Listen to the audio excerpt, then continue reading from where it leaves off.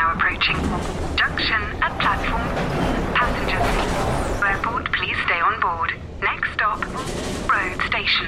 iOS helps you control which apps you share your exact location with.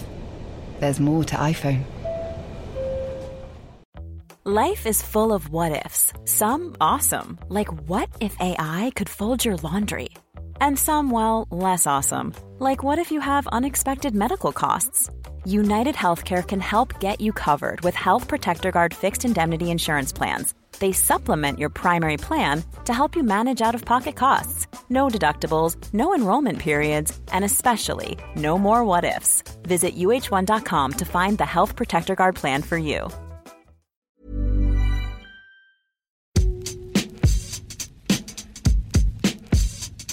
Hello and welcome to the Game Podcast from The Times. I'm Natalie Sawyer. And I'm Gregor Robertson. We're here with you twice a week throughout the season for all the best reaction and analysis from some of the best football writers in the business. And joining us today, it is Matt Dickinson from The Times. Coming up, we'll discuss yet more problems for Maurizio Pochettino. But first, to the Etihad. Manchester City were beaten 2-0 by Wolves at home to leave them 8 points behind the leaders Liverpool in the title race after only 8 games. 2 Adama Traore goals in the final 10 minutes mean City have now dropped 5 points in their opening 4 home games of the season, having dropped just 3 in the whole of last season. So where did it all go wrong for City? Paul Hurst was there for The Times and joins us now. Paul, for all of City's millions that they have spent, injuries have caused them problems this season. They gave a full Premier League debut to João Cancelo, who cost £60 million from Juventus in the summer. Still able to leave Bernardo Silva and Gabriel Jesus on the bench, but they were without other key players like Kevin De Bruyne and Leroy Sané. Is it as simple as to say that injuries were their downfall this weekend? Yes, I think it is as easy to kind of boil it down to that. Principally because of the lack of Aymeric Laporte or John Stones there. I think you look at Nicolas Otamendi, and a couple of years ago in the 17-18 season, he was in the Premier League team of the season. But that season he had Vincent Kompany alongside him, or Laporte, or Stones. But he was alongside Fernandinho on Saturday, and as we know, Fernandinho is a central midfielder. He's not a defender. So once you make Otamendi the main man of defence, the senior guy, he's clearly exposed and he's not up to it. And I just thought positionally he was poor on Saturday, and he left Fernandinho doing most of the legwork. And it just looked so simple from Wolves. They could have been 3-0 up at half time. All they needed to do was just run at the centre backs, and City just panicked. So yes, they did miss De Bruyne a little bit creatively going forward, but certainly at the back, that's where they missed Laporte and Stones as well. Matt, is this the first time we can question the strength and depth then of Manchester City? Well, I certainly think at centre-half people have talked about that for a while, and obviously at holding midfield as well. Rodri came in to sort of give Fernandinho a much-needed break there. I guess it felt like he was they were over-dependent on him in that sitting role. But yeah, centre-half, it felt like a sort of injury accident waiting to happen a little bit in that position. I mean, I do think, it felt a little bit to me watching it like a sort of perfect storm, in the sense that, City had a few early chances. They don't grab those, and then as the game goes on, Wolves are probably, particularly with the pace of Traore, better placed than as City will try and defend on their own halfway line. If there's one team and one player that's got the potential to expose them, then it's Traore's pace. So it felt like, to me, like 2 or 3, 4 things all combined. But City being unusually ragged, unusually twitchy, certainly was a big part of that. Gregor, obviously as a former defender, can you make a case for any of these defenders, and then maybe we're being a bit harsh on them, or not at all? I'm struggling. The Otamendi's challenge for the first goal was really sort of, there's not really any defence for that, I don't think. I mean, I've probably made worse mistakes myself, undoubtedly, in fact. But you have the golden rule there is stay on your feet and try and show the attacker down a channel, ideally away from goal. And he just completely made it so easy for Wolves to score there. I think the other thing is Laporte obviously is the biggest loss, but even if Stones hasn't been convincing either. So yes, it has been a kind of a big failure on Manchester City's part, but they don't really have an excuse because they have the funds, they have the money to make signings that they have to make, and that was really quite clear in the summer. And for whatever reason, they chose not to make an addition. Paul, a lot has been spoken about Vincent Kompany, his retirement, and the fact that Manchester City haven't replaced him. It was, £15 million, the difference in the two asking prices, or the two prices both Manchester United and Manchester City were willing to pay. Do you think there are any gripes there from Pep Guardiola that City didn't stump up the cash? Yes, if you talk to people close to Pep Guardiola, they'll tell you that he wasn't happy at all that they didn't sign a replacement for Kompany in the summer, and you can see why he'd be annoyed, because coming back to Otamendi, I know we've mentioned him a lot already, but he was considering leaving the club before Kompany announced his retirement, or announced that he was leaving City. Sorry, so they were preparing for life after Otamendi. They weren't going to play him, and now all of a sudden he's the main man. And Maguire, as you say, £15 million was the difference. I know it's a lot of money to pay for a centre back, but as Gregor said, they've got the money. They needed a centre back a lot more than they needed a right back, which made Cancelo. He's a very good player, but I don't think they needed him as much as they needed a centre half, because going into the season with three centre halves is just. It was a very, very dangerous move to make, and that's why Pep was annoyed that they didn't get Maguire over the line. It's just left City completely exposed, and we're only a fraction into the season. It was interesting afterwards when Guardiola spoke about the loss. He said his team were nervous at home to Wolves. He said, we started quite well, and after we conceded two situations in our build-up where it's impossible to defend, we got a little bit nervous. Matt, how can a team like Manchester City be nervous against Wolves? Well, I think their standards are so high, aren't they? And I think when they either fail to start moving the ball around as they're accustomed, or they're prevented from doing that, and when a team, we saw how effectively and Wolves were defending at times with 11 men in the first half, and I guess just when you feel that there's a spark missing, when things are not going as slick as they're used to, they're suddenly out of a comfort zone's not probably the way to put it, because it's hard work to play as well as they do, but you could suddenly see little things stopped going for them that they might normally expect. They were sort of running into blocks of defenders, the odd chance, hitting the bar or flying wide, and even a team as comfortable as City can quickly feel as if things aren't clicking. Paul, talking about the title race then, if we look back to this time last year, Liverpool and City played out that goalless draw to leave both of them level on 20 points. You had to, in fact, go until December until City's first loss of that campaign. This season, they've already lost twice. The gap between them and Liverpool, as we've mentioned, is 8 points after only 8 games played. In fact, this is the biggest recorded lead for a team at the top of the table after 8 games. Are there concerns at City that it's not looking likely that they can defend their title again? Well, Pep was insistent last night, as you'd expect him to be, that City can catch Liverpool up. He pointed to the fact that they were a considerable length behind Liverpool last season and still managed to catch them up and overtake them. But I just think this season it's going to be so much harder, because Liverpool seem to have got the bit between the teeth. They just keep winning matches. They're like a machine, aren't they? And City, as we were saying, don't have Laporte back until maybe January or February.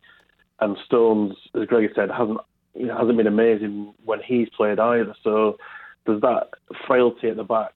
And with Sané out as well, they're missing an out up front. So it'll be a lot harder for them to catch Liverpool this season. Gregor, do you think this is Liverpool's title then? It's early days, of course, but the way things are working out right now. It is, yeah. I really think that defensive sort of weakness could prove to be pretty decisive, actually, over the course of the season, because Laporte's not back until well into the new year. And And Liverpool, I seem to say this almost every week. Liverpool, you still don't feel they've really hit top gear yet. You know, Salah's kind of he's been good, but not, if he dips slightly, then Mane steps up, and he's been exquisite this season. Firmino's been brilliant, but they've been poorer defensively, Liverpool, than we'd expect them to be after last season's sort of defensive record. So I think that's ominous. Liverpool still have got top gear to find, and we're early in the season, but I think it's certainly theirs to lose at the moment. We know, of course, Liverpool had a big lead over Manchester City last season. City were able to overtake them in the end. But after the international break, City travelled to Crystal Palace. Liverpool head to old rivals Manchester United. For a City perspective, Matt, they really cannot afford any more slip-ups. No, and I agree with Gregor. I think the scariest thing for them is that Liverpool, I think there is, despite their winning run, more to come from them. I was reminding my sons this morning that when I'd put down Liverpool to win the title at the start of the season, they mocked me even more than they usually do. So maybe a little bit early for me to be getting my retaliation in, but I'm among my usually dreadful pre-season predictions, I'm feeling pretty comfortable about that. We should spare a thought on Wolves, the victors at the weekend then at Manchester City. They were winless in their first 5 Premier League games and now unbeaten in 3, winning their last 2. This win is their 17th match of the campaign, which began back in July 25th. It now leaves them 4 points off a top 4 spot. It feels, Gregor, as though perhaps Wolves have finally adjusted to competing in Europe as well as their domestic matters that they're concentrating on. Yeah, absolutely. I mean, we know the record of teams that play in Europa League is there's always a big dip in their league position the following season. So Wolves have obviously had a tough start, but they really seem to be back to the sort of the team of old. That really resolute defensive block with the back three. And the 3 midfielders in front of them and the wing backs and Traore was, it seems amazing somebody's getting a song out of him on a regular basis. He's electric to watch sometimes, and then other times you think he's kind of, he runs the ball out of play or something. So that could be a new position for him, and so fast. The number of times Raheem Sterling tried to go past him and he just sort of turned on the afterburners and said no chance.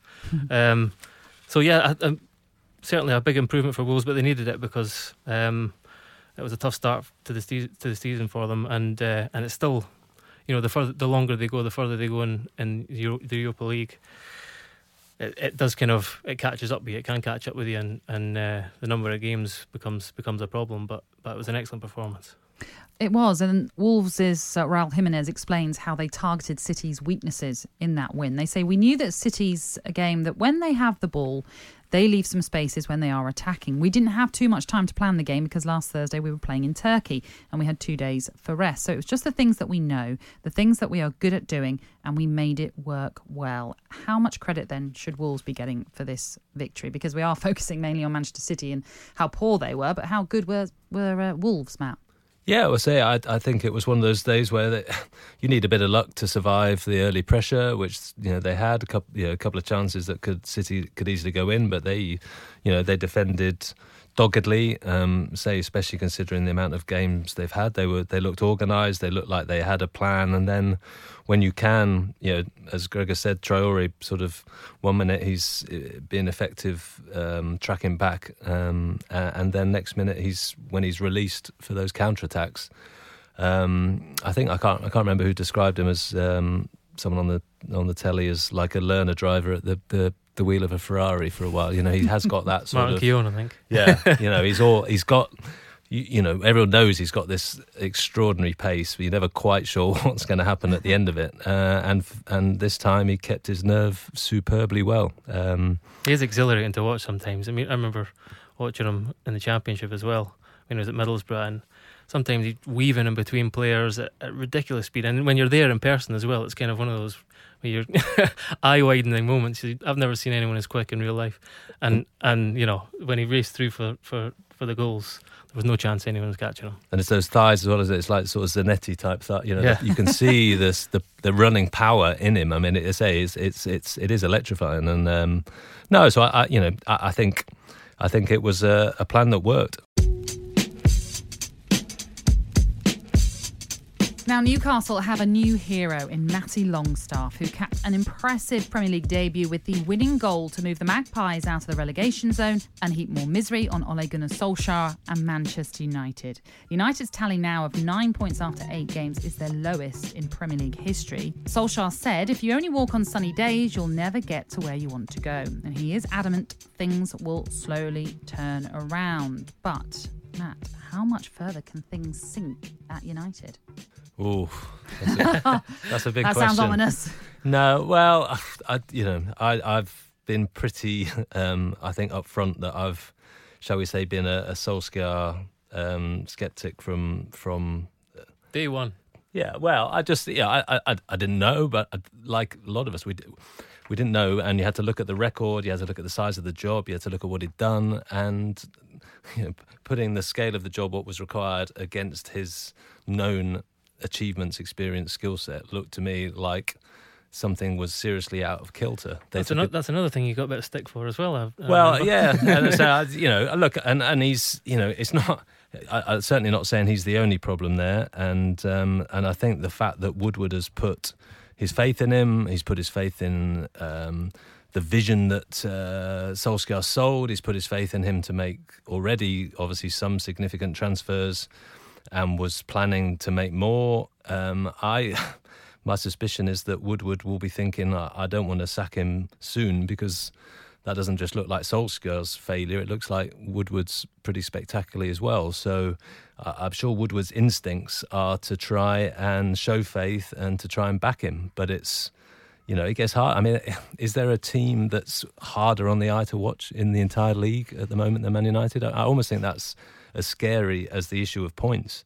And bearing in mind that they're on the same amount of points as Sheffield United, that's a pretty extraordinary thing to say. But I sat down to watch it yesterday, and after 20 minutes, you were just thinking, this is even more drab than I'd expected. Rashford clearly shouldn't be on the pitch at the moment. He's just physically, stroke mentally not there. Clearly just not happy in himself. So I'm already sort of scattering the problems around, but they're big and they're getting bigger. That's the worry if you're a Manchester United fan. I think it's alarming before the ball's even kicked when the team sheet arrives. Yeah, you look at it and you go, oh my, people are talking about McTominay as the shining light of this team, and he's a fairly sort of humdrum, hard-working player, but he's not. I hope he does well. He's Scottish as well. And Daniel James, who's just arrived from Swansea, is kind of their chief creative spark at the moment. And then you look around, and like Ashley Young's wearing the captain's armband as well. Pereira is just non-existent. It really is.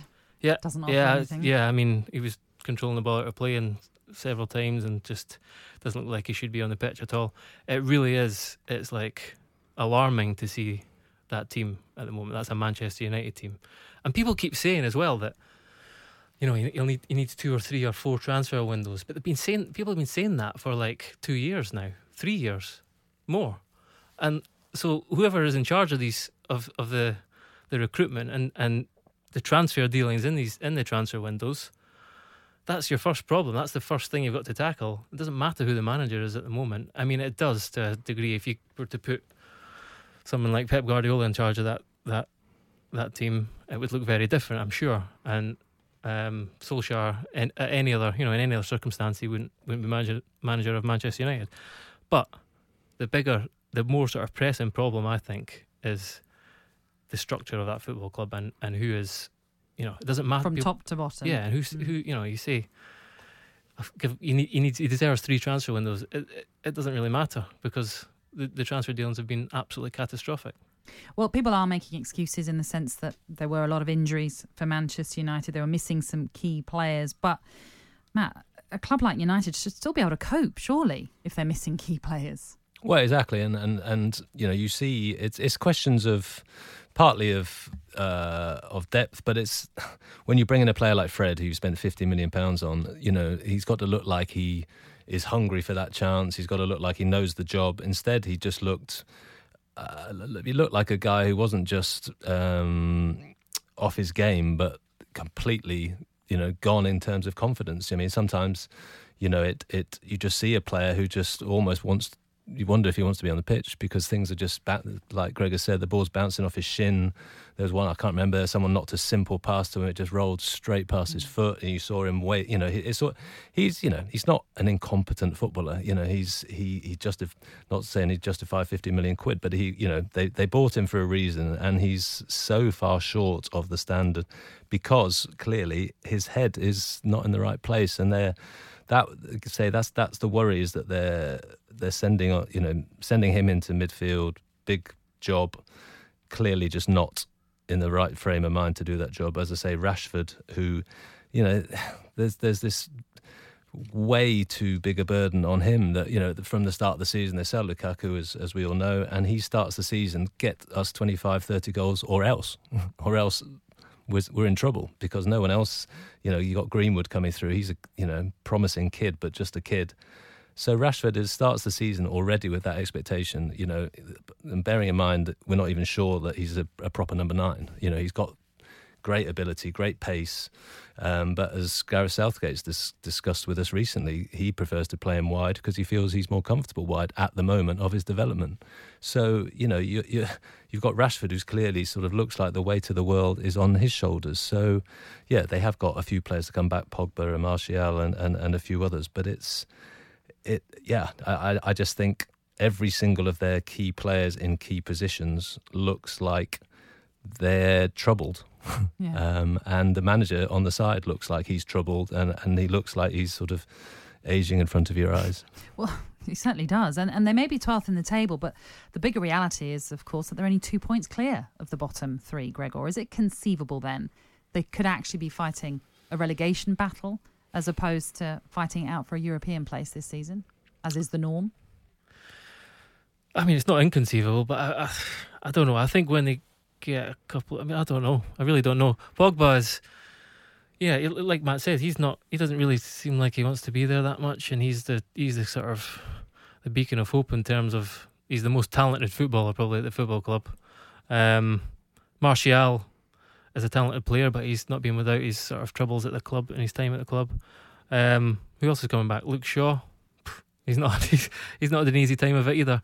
No one has. So that's the players they're banking on improving them and improving their form. I think relegation battle is probably stretching it, but I think they certainly in this state they could possibly finish in the bottom half. Well, we've talked about Manchester United then. Let's focus on Newcastle.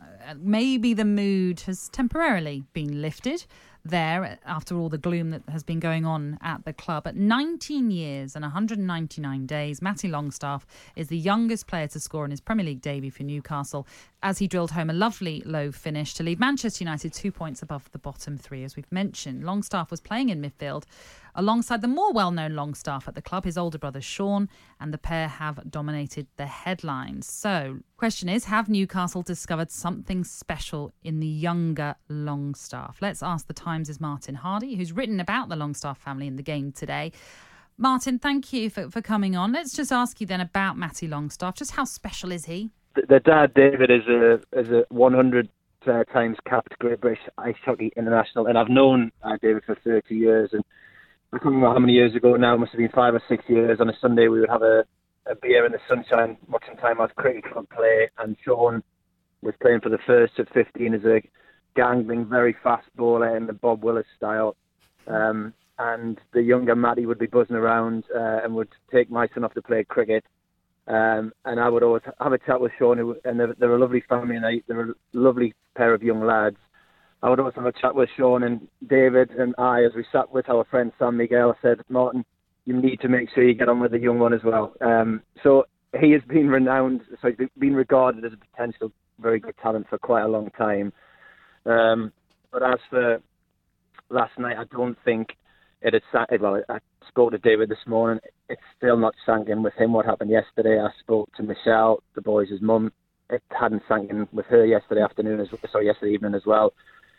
It's a proper Roy of the Rovers story, that to make your home debut and to get that opportunity in front of the Gallagher end, which is where all Newcastle fans dream of scoring, and then to drill the ball into the bottom corner in the 72nd minute and to beat Manchester United. I'm not sure it gets much better than that. Just to paint a picture, I'm currently sat outside of Kirkley Park, which is the home of Wallsend Boys Club, where they've just unveiled a £600,000 new pitch through Premier League grants. And we've been chatting to Alan Shearer and Michael Carrick. Obviously, Michael Carrick's mood was more glum than Alan's, but both of them said, especially Alan Shearer said, what a joy for that young man. And the interview afterwards, Gary Neville has tweeted about the purity of what they brought. It was about football, and it was about a young lad coming and absolutely seizing his opportunity. And you mentioned earlier on before I came on there about the mood.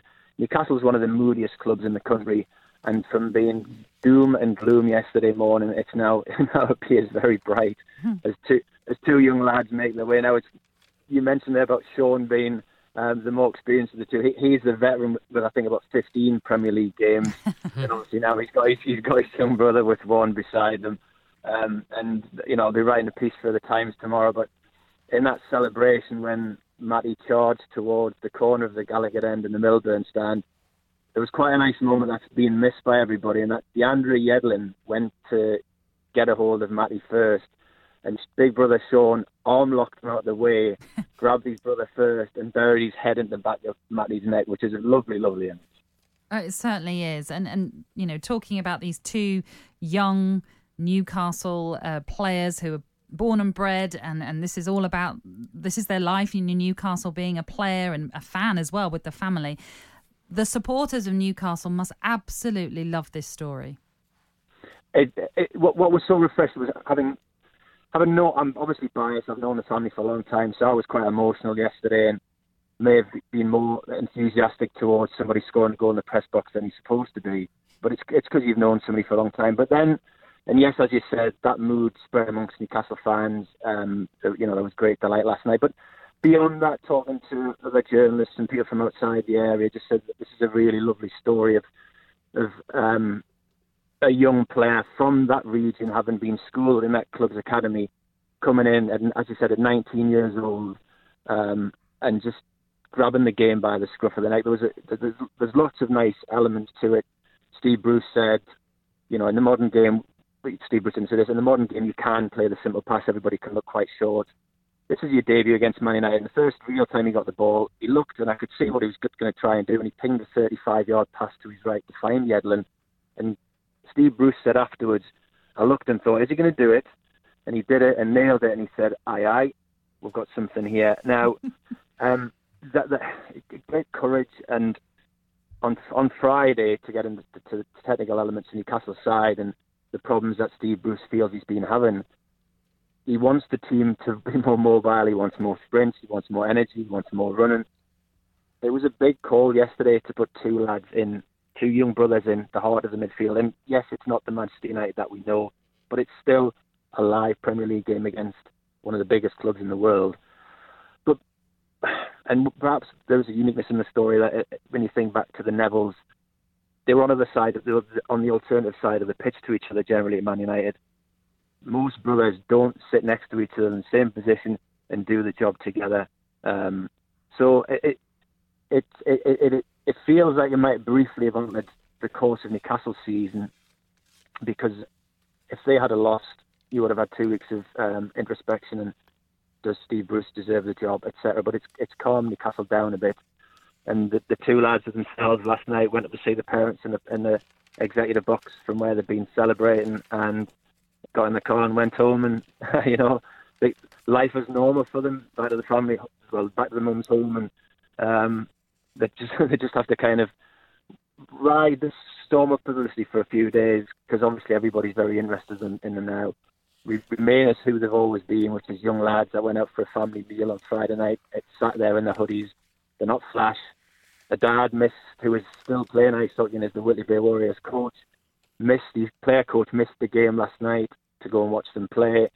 The three of them always go to hockey, and sometimes the young lads go into the dressing room, that's Sean and Matty, and get kept in check by the ice hockey player. So, Michael Carrick certainly made reference to it in the conversation we've just had about this is just a start, and how hungry are you for more? Well, these two lads have a very good chance because they are so very grounded from the start. And just finally, Martin, on this story and this situation at Newcastle, we know when Steve Bruce came in, there were a lot of anti-Steve Bruce with regards to that appointment. But does a win like this obviously buy him time, but does it prove that maybe he is actually the right man to turn things around at Newcastle? It's the first time he has beaten Manchester United as a manager. And this time last year, Newcastle were in the relegation zone with 2 points from 8 games, whereas this time around, they've got 8 points from their first 8 games. Yeah, it's a complicated situation. There was a great deal of belief in Rafa Benitez because Benitez is a Champions League winning manager and a Premier League winning manager. And Benitez is a nod back to perhaps 15 years ago when Newcastle were perceived to be a much bigger club than they are now. So once he had gone, there was a fear that Newcastle go back to what they've largely been under Mike Ashley, which is a club fighting at the bottom. So that's why, even though within 2 points as against 8, there probably was more hope. There's also been £85 million spent on the team since then. Now, without being contradictory, there is a stylistic element that Newcastle fans have probably been brought up going back to Kevin Keegan as a player, of Peter Beardsley and Chris Waddle, and they like to see the football on the front foot. Steve Bruce might not be, well, he's not somebody like Guardiola that carries a certain distinctive style, even like perhaps Graham Potter of Brighton.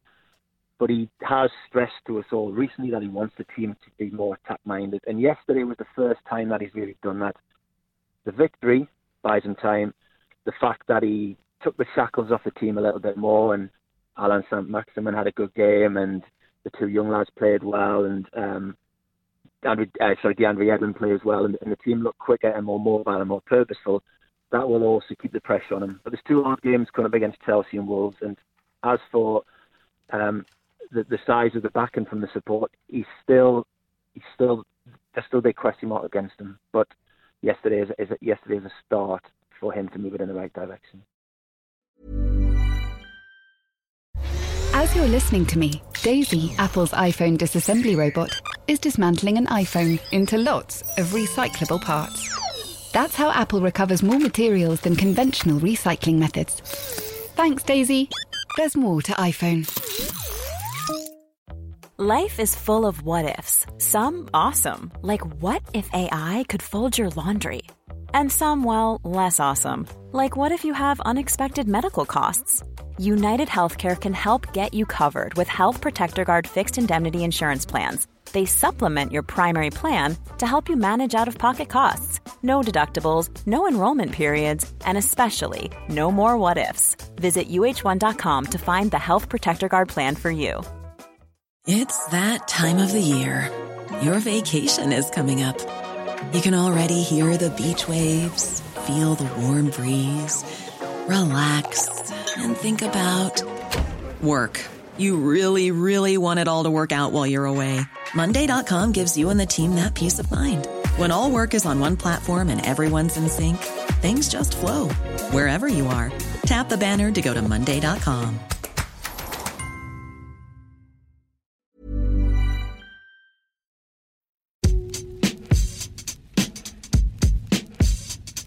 Now, Maurizio Pochettino says he's not worried about the sack, despite Tottenham's poor form. Spurs lost 3-0 at Brighton on Saturday to compound a miserable week that also saw them thrashed 7-2 by Bayern Munich in the Champions League. The club were also knocked out of the Carabao Cup on penalties by League Two Colchester last month.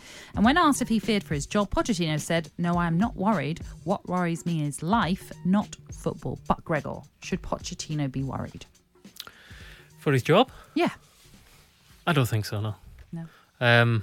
He's transformed that football club, and this is obviously the most difficult moment for him in his time there. But we've discussed there's many reasons for that, and they're not all his fault. In fact, very few of them are. I think the biggest thing that you can point at Pochettino about was kind of cultivating a bit of a negative atmosphere and questioning the future. His future at the club and the future of other players, but the future of the players who, either not been offered a contract, or they are agitating for moves elsewhere. That's not really his fault. I think that they just didn't deal with that. They didn't deal with that scenario over the last 2 years, really. They either needed to move players on, sell them and replace them, or they had to give them new contracts, and they've done neither in several cases. So I don't think he should fear for his job, but it is quite alarming how much their form has fallen off the edge of a cliff, and how, I think they ran 7.5 kilometres less than Brighton on Saturday, which is pretty alarming. And as we've discussed already, their pressing game is completely What collapsed. does that suggest to you then, if they're not running as much? Is it that they're not trying? What does that mean? It's not that they're not trying. Football's still overwhelmingly about psychology, and these guys, they know their futures are very uncertain.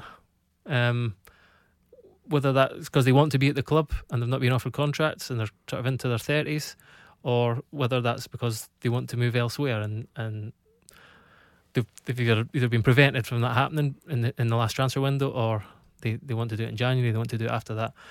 And there has been quite a lot said about this, there's not been enough evolution of the squad. I think there's 8 players left from Pochettino's first season. 7 of them started at the weekend.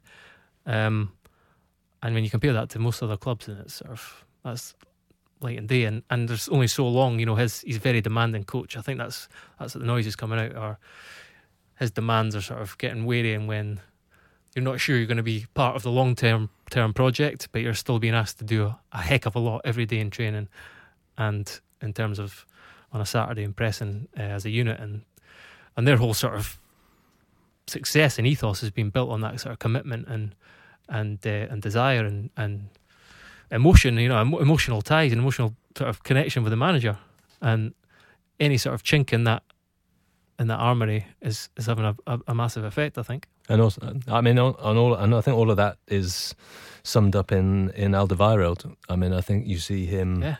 I thought that we saw him, Nabry run round him like he wasn't there in the Bayern Munich game. We saw for the Brighton goal, was it the third Brighton goal, where I think he's literally just static. This is a top quality defender, maybe not quite as good as he thinks he is, or his agent thinks he is, that he was going to get some mega million move to one of the top clubs, but he is a quality centre half by any standard, and he, we all know he's had the issue with contract and hanging out for that, and he just seems to be, to me, his last 2 games has summed up the problem of Spurs. He's playing way short of his potential. He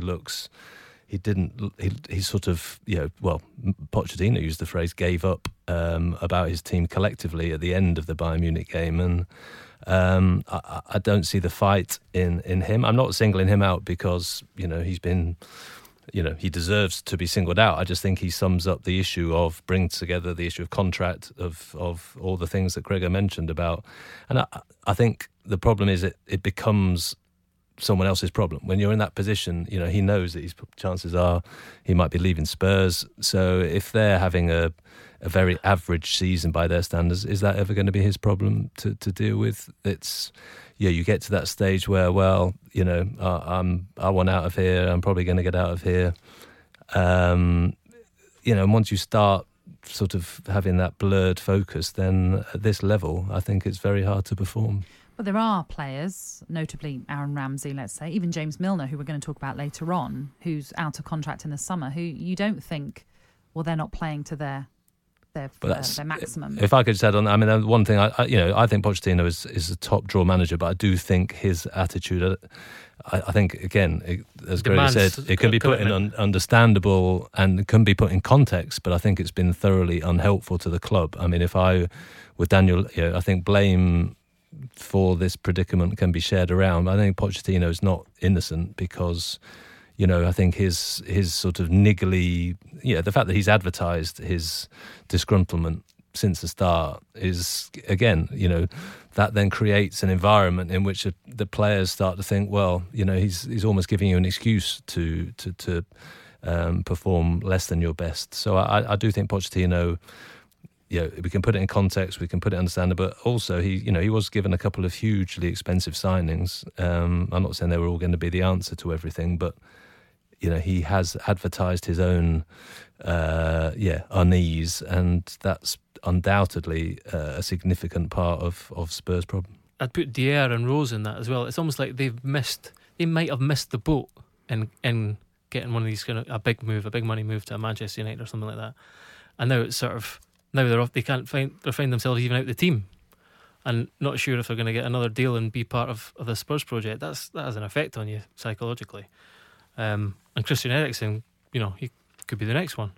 He was sure he was going to get a move to Spain or a bigger club in the summer. It's not happened. Is it going to happen? From what you know of Maurizio Pochettino and Tottenham, Matt, do you think he can turn it around this season? I think Henry wrote after the Bayern game, which I think is right, is that there's a fork in the road here, and I'm not saying he's going to sort of recommit for the next 3 years, 5 years, but I think he needs to have a long, hard think about where he wants to be this time next year. And if that's leaving Spurs, then that is going to become very, very obvious to everyone in the club, and is going to mean that they don't turn this around very easily or very quickly. I think, so he has got a huge decision to make there. I mean, it would be pretty understandable if he's looking at the next move. I think, ultimately Tottenham probably have gone as far, more or less, they could win a domestic cup, but they're not going to win the title in the next couple of years. They've got to a Champions League final, which was, thrilling, but again, it's going to be extremely hard to replicate that. So you can understand if he's looking at his next move. But if he is looking at his next move and his mind is already sort of 1 foot out of Tottenham, then I suspect this is going to be a pretty bumpy campaign. Okay, it's time to look back over the EFL weekend, and in particular on the Championship. But Gregor, if we focus on the result between Millwall and Leeds, Millwall went into this game with caretaker manager Adam Barrett in charge. That's after Neil Harris resigned on Thursday after 4 years in charge. It's been a difficult season for Millwall. Their results and their performances not up to scratch, but somehow they come away with a win over Leeds, so everyone is expecting to get promoted. Neil Harris is, he's an absolute legend at that club. He's a great guy, got a lot of respect in the game. Had a great 4 years, they got two FA Cup quarter-finals, I believe, 2 Wembley finals, and the last of which they won promotion from League One.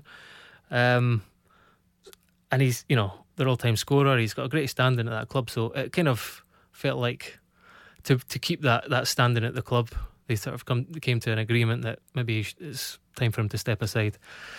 But it was an emotional day, I think, and obviously the players really love him. And it did help that Leeds had a man sent off after 14 minutes. And it was kind of, even then, same old story for Leeds. I feel like every week we're saying, Leeds dominated the ball. They had about 70% possession, even with 10 men. I think even Bielsa's getting bored. I saw a quote of his that said, "Always we're trying to explain why what we want doesn't happen. It impacts the tolerance of the people who are listening." So he's kind of saying, I'm getting sick of saying this same thing every week. We're hammering teams really, but just can't find the back of the net. Okay, well, that's the Leeds situation. We have to talk about Stoke because unbelievably, and probably not many would have predicted them going to Swansea, who were the league leaders at the time, and winning 2-1. It was a late goal as well from Scott Hogan that sealed the points for Stoke. And that was after a week of turmoil where everyone was expecting Nathan Jones to get the sack. Then he comes out and says the board pretty much have given their backing. Do you think, first of all, other sides should take inspiration from Stoke in the way that they've handled this situation and not actually dismissing a manager when things aren't going well, but it's still very early in the season? Yeah, I'd love to say yes, but I mean, we're living in cloud cuckoo land then, really. I think he's... And he still might go. Let's not make any mistake about that.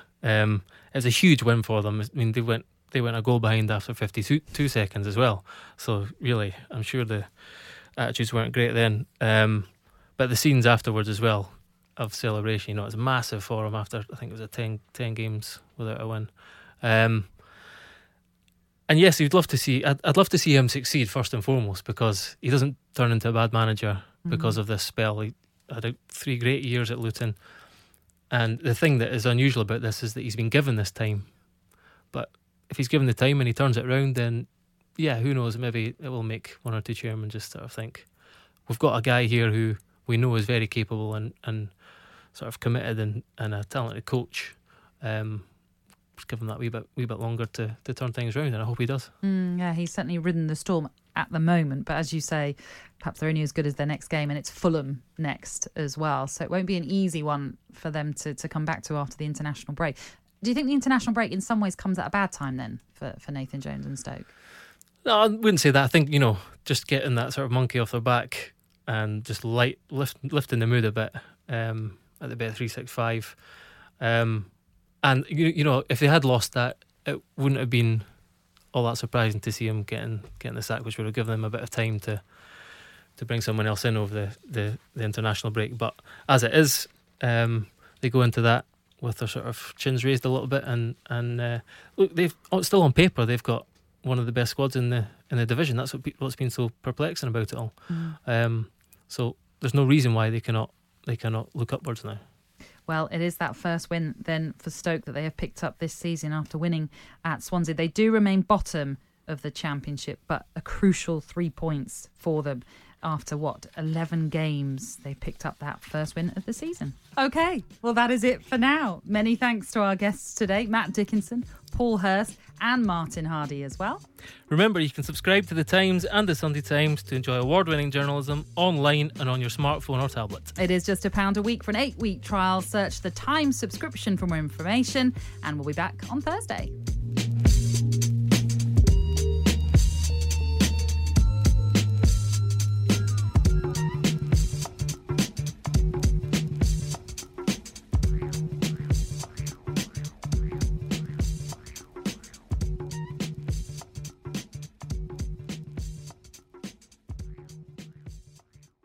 The Game is brought to you by The Times. For more information and more podcasts from The Times, head to thetimes.co.uk. The train is now approaching. Junction at platform. Passengers, airport, please stay on board. Next stop, road station. iOS helps you control which apps you share your exact location with. There's more to iPhone.